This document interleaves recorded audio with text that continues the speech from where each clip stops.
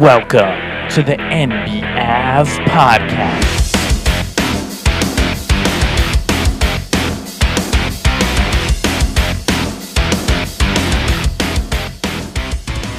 Let's break down the NBA action from the last day of January 31st. 10 games of hoops coming to you live on February 1st, 2024, already into the second month of the year. We started off last night with the Clippers beating the Wizards in a game that should come as no surprise to anyone. Clippers beat the Wizards. And then we have the Cavaliers winning another game, staying hot, beating the Pistons.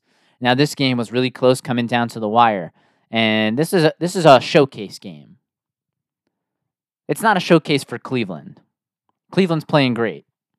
This is a showcase. And this whole next week and a half, until the trade deadline, is a showcase for the Pistons and for any team that's looking to sell off some players to get some assets in hope of building towards a brighter future. The Pistons are trying to showcase Bogdanovich, and they're trying to showcase Alec Burks, amongst others. As the game is coming down to the wire, Bogdanovich, wide open three-pointer in the final minute or two for the lead. Misses it. Not a great showcase. You want the Pistons, if you own the Pistons, if you run the Pistons, you want Bogdanovich and Burks hitting shots and winning the game so you can go tell other teams, hey, this guy's a winner. If he can win games on my crappy team, imagine what he can do for your team with championship aspirations.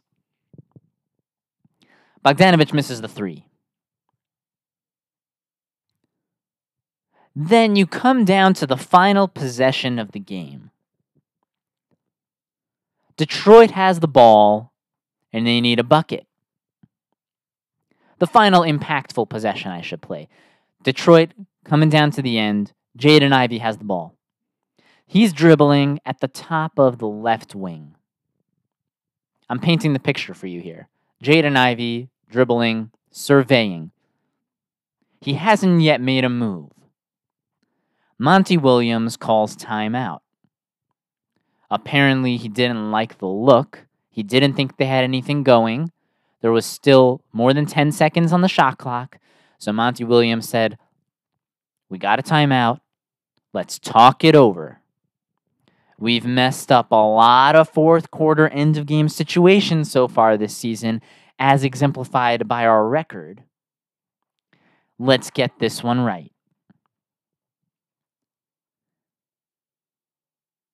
Pistons inbound the ball after timeout where Monty Williams drew up a play.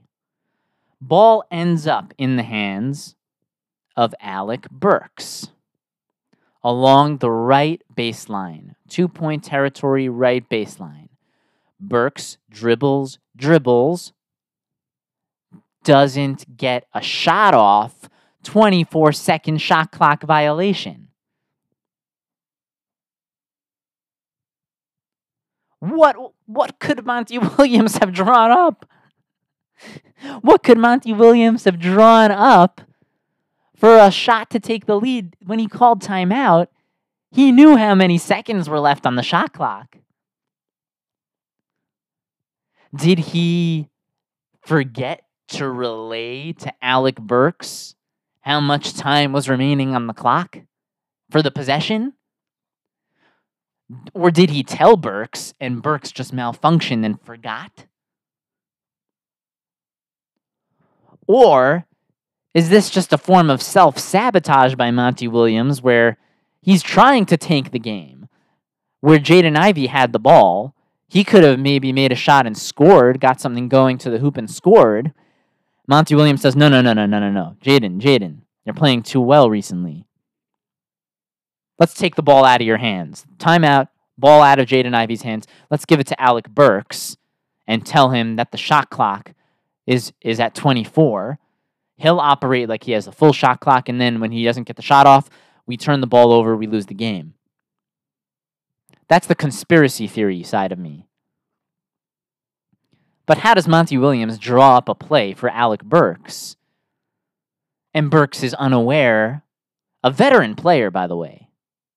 A veteran player is unaware that the shot clock is winding down and he doesn't actually even get a shot off. I mean, how does that happen? So not a great showcase by the Detroit Pistons for Bogdanovich missing a three-pointer to give them the lead, and Alec Burks getting a play drawn up for him coming out of the timeout, not realizing how many seconds are left on the shot clock. So rough night in Detroit. The Bulls beat the Hornets in Charlotte, 117-110. And last night, we got a wake-up.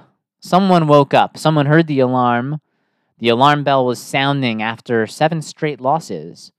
And each game, the Miami Heat stuck their arm out, hit snooze, go back to sleep, back to sleep. It's not playoff time yet. And last night, for whatever reason, I can't tell you why, the Heat got out of bed. They got out of bed, they came to the arena, and they decided, why don't we play a good game against Sacramento?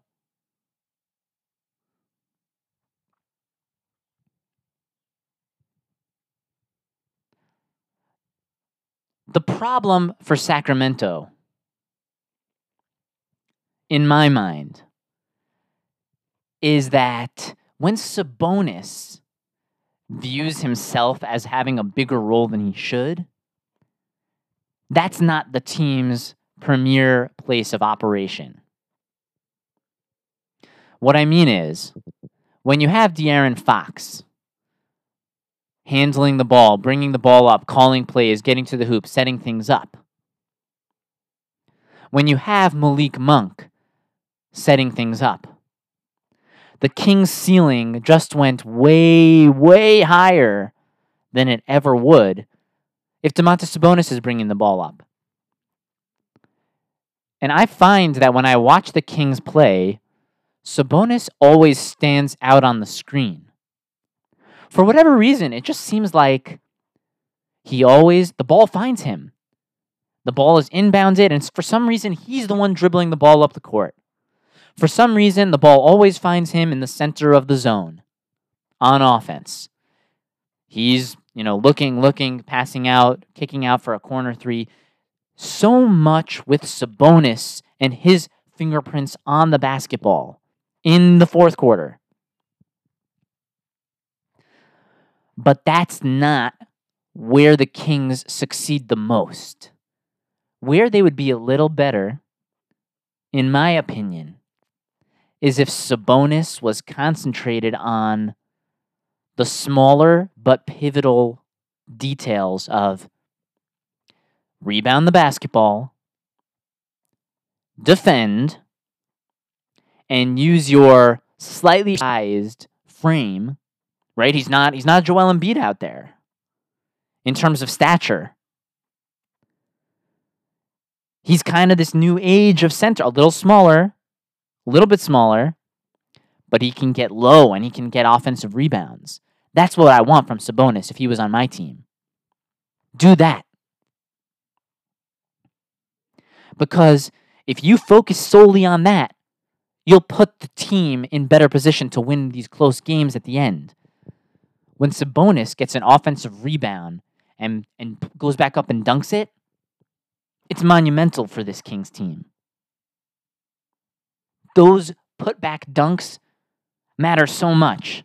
They make such a big difference between winning and losing games. But he expands his role far outside the scope of what makes the Kings successful.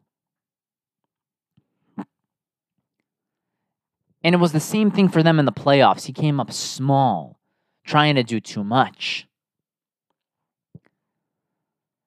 But part of this problem is that he has a price tag, a hefty sum that's paid to him in salary each year, which makes you believe that, hey, if you're paying this guy that much money, then you got to give him that much more responsibility. I think we got to look past that. We got to say, no, don't be Domantas Sabonis. Don't do all the things that have been expected so far of Domantas Sabonis. Be Isaiah Hartenstein. Do less things, but do them very, very, very well. And that will impact the Kings' success far more than trying to be this all-around player.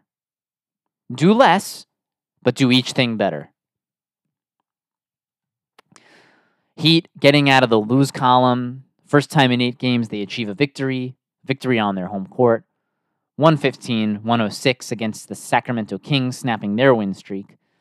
The Pelicans beat the Rockets. The Thunder defend home court against the Nuggets. Now, the Nuggets, unexpectedly, they ended up playing without their star, Nikola Jokic. Not on the court last night. So that kind of takes a lot of the oomph out of the matchup between the Nuggets and the Thunder at the top of the Western Conference. Once you know that Jokic isn't playing. But the Thunder, coming down the stretch. Let's paint the picture of the game here. Thunder, coming down the stretch. Up by 10 points in the fourth quarter. Couple minutes to go. Shai Gilgeous-Alexander is trying to nurse this lead and take them to the finish line, to the point where it says 0 minutes and 0 seconds left on the clock. And he's doing this nifty little trick where when they inbound the ball, he's allowing the ball to roll before he touches it. Because as the ball is rolling, more and more time is rolling off the clock. We saw John Morant do this last season, and now Shai Gilgeous-Alexander is doing this. And I totally understand it if I'm Shai Gilgeous-Alexander. Because when it comes down to the end of these games, he is on his own out there. They do not have, and I've talked about this many times in the past, the Thunder do not have a bunch of shooters surrounding SGA at the end of these games who can be relied upon to hit shots. I mean, when they have Josh Giddey out there at the end of these close games, it's pretty brutal. Giddey has promise. He can pass the ball really well, and he's nifty, and he can get to the hoop a little bit, and he's young. He's young, and he's got a lot of potential, but as a shooter, I mean, he took a 3-point shot last night when they needed it that barely grazed the front of the rim. And it was just, if I was a Thunder fan, I'd be like, oh my God. I mean, that looked real bad. Wide open from the right wing, and he barely grazed the rim. Outside of SGA, at the end of these games, they don't have a lot of reliable guys to hit the three-pointer. They have SGA, and they have Dort.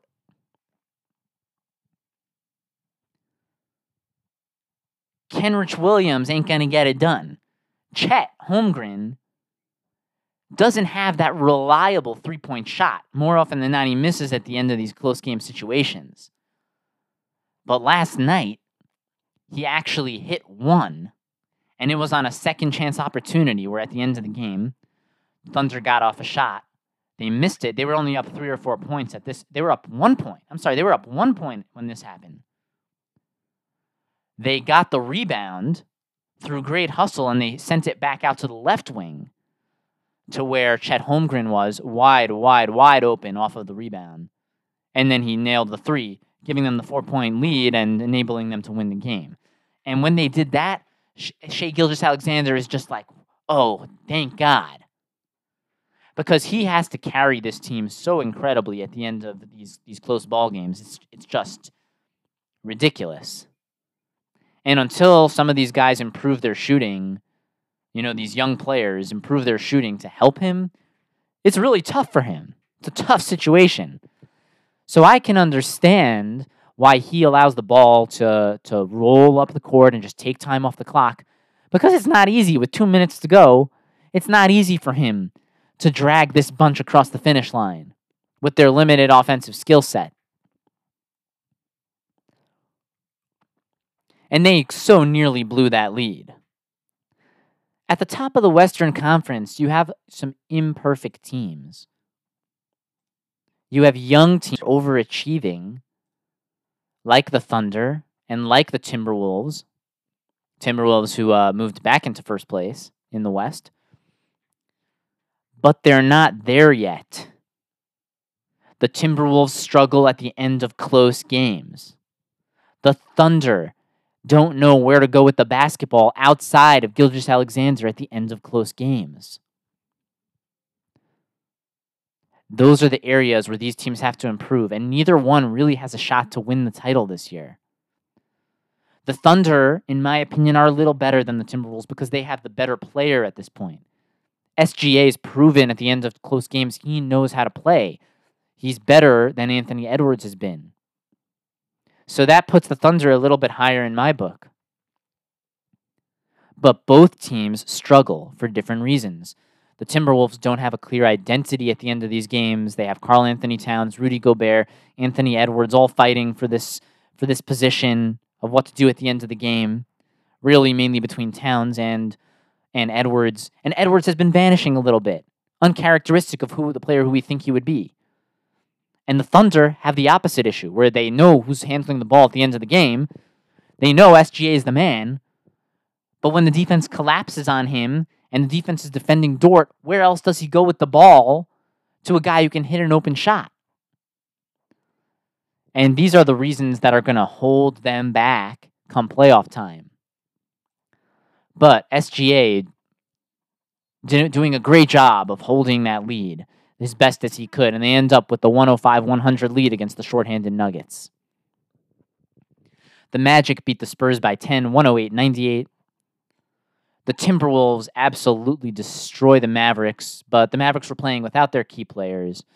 They didn't have Luka play last night, and they didn't have Kyrie play last night. And if Luka's not playing and Kyrie's not playing, what do the Mavericks really have? Hardaway Jr. only scored 14 points last night in 32 minutes. So if you don't have Luka and you don't have Kyrie, and Hardaway's only going to put up a 14 for your team, I mean, it's a death sentence. It's over. So the Timberwolves get an easy victory. They don't have to worry about crunch time because when you're up by 30 points, crunch time isn't exactly something that has much crunch. Then you have the Suns going, Kevin Durant going back to Brooklyn, getting a nice little applause from the crowd with a tribute video, whatever. 136-120, getting the 16-point victory. The Trailblazers then beat the Bucks in our final game of the evening. And this we have to talk about a little bit. Milwaukee, at the end of the game, they get so three-point centric. Do you know how many three-pointers Brook Lopez took in the final 4 minutes of that game? He may have taken 7 three-pointers. Maybe 8. No less than 6. Now, I understand he's a good three-point shooter and all, but I mean, is that what you want? Best case scenario? Lillard, how many three-point shots did he take? And then the best play of the game from the Bucks was when Damian Lillard got to the hoop, and he had a really, really pretty dunk where he seemed to hang in the air for the beginning, and then it just extended, and he kind of like what looked like a double pump, and he laid it back in with his body turned sideways. Really, really beautiful dunk by Damian Lillard at the end of that game. But what that showed me is Lillard and Giannis, they're so good at getting to the hoop. Why settle early in the shot clock for a long three-point shot from Lopez or Lillard? Why not try to get to the hoop and get the dunk? You can do it. You prove time and time again you can do it. Giannis can always do that. He can always get good lay-ins at the end of the ball game. Why not try for that as option 1 before sending the ball back to Lopez and for another three-pointer? Get the dunk. You have a Trailblazer team that was trying their best to give you the game. I mean, how many times did they turn the ball over at the end? How many they got the ball stolen off of inbounds pass? I mean, that happened a couple of times. And you have DeAndre Ayton, who is playing in the fourth quarter. He's feeling himself out there. DeAndre Ayton looking like Hakeem Olajuwon. No hesitation. Hook shot, just laying the ball up and in. No, zero hesitation. I mean, that was the best Ayton looked in a long time. But those who know. We watch that game and we go, hey, what's going to happen in the final 2 minutes? Is this going to be Hakeem Olajuwon, DeAndre Ayton, or is this going to be DeAndre Ayton, the Iceman? Cold as ice, where the ball hits the rim and the rim freezes. DeAndre Ayton, the Iceman, who can't make it to the arena because his home is surrounded by ice. DeAndre Ayton, at the end of the ball game, he has a chance to win it, to ice it, and he misses 2 bunnies at the rim. Oh man, did he miss 2 easy layups at the end of the ball game. Wow. And the true DeAndre Ayton, the Iceman, showed up once again. The Blazers tried so hard to lose that game. So hard.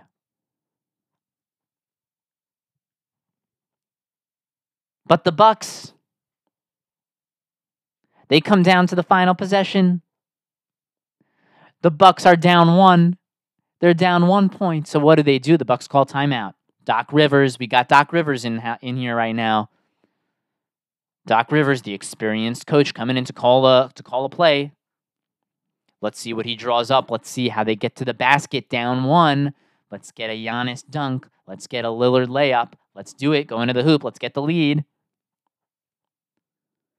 They call timeout, and Doc Rivers sets up a play for Brook Lopez to shoot a 3. He sets up a play for a 3-pointer when they're only down 1 point. If you could just get to the foul line and shoot 2, you could take the lead. If you could get a layup, you take the lead. A dunk gives you the lead.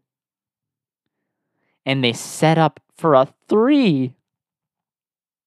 I mean, how does that happen? How does Doc Rivers come in to coach this team, call timeout with the game on the line, down by 1 single point, and not get something going towards the basket, not get an easy 2-point shot? They take a tough 3. Just bewildering. Is that why we brought Doc Rivers in? We fired Adrian Griffin to bring Doc Rivers in to shoot a 3 down 1? Wow. I mean, you watch a coach call a play like that, and you say, fire him. What's he doing? If I was Milwaukee right now, I'd say, bring back Prunty. I mean, what is Doc Rivers thinking?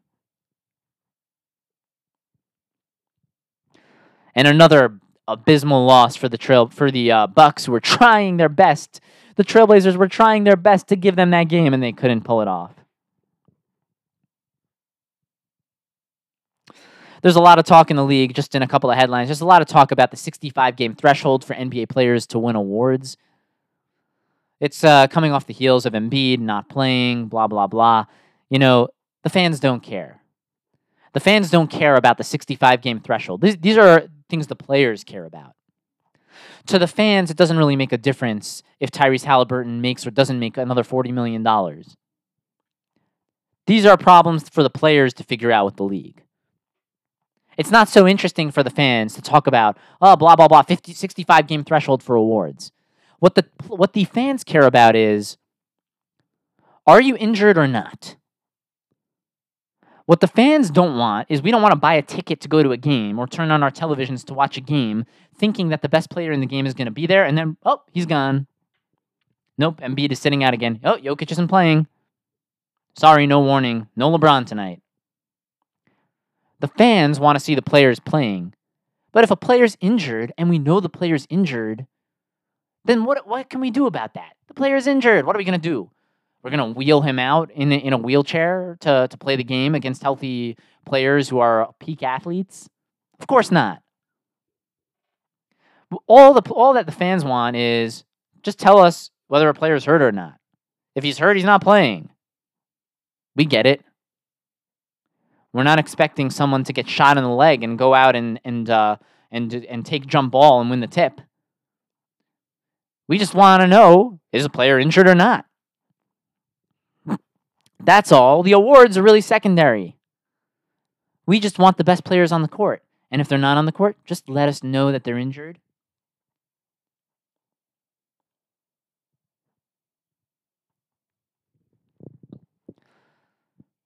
I think that pretty much rounds it out in terms of last night's NBA action and some of the storylines.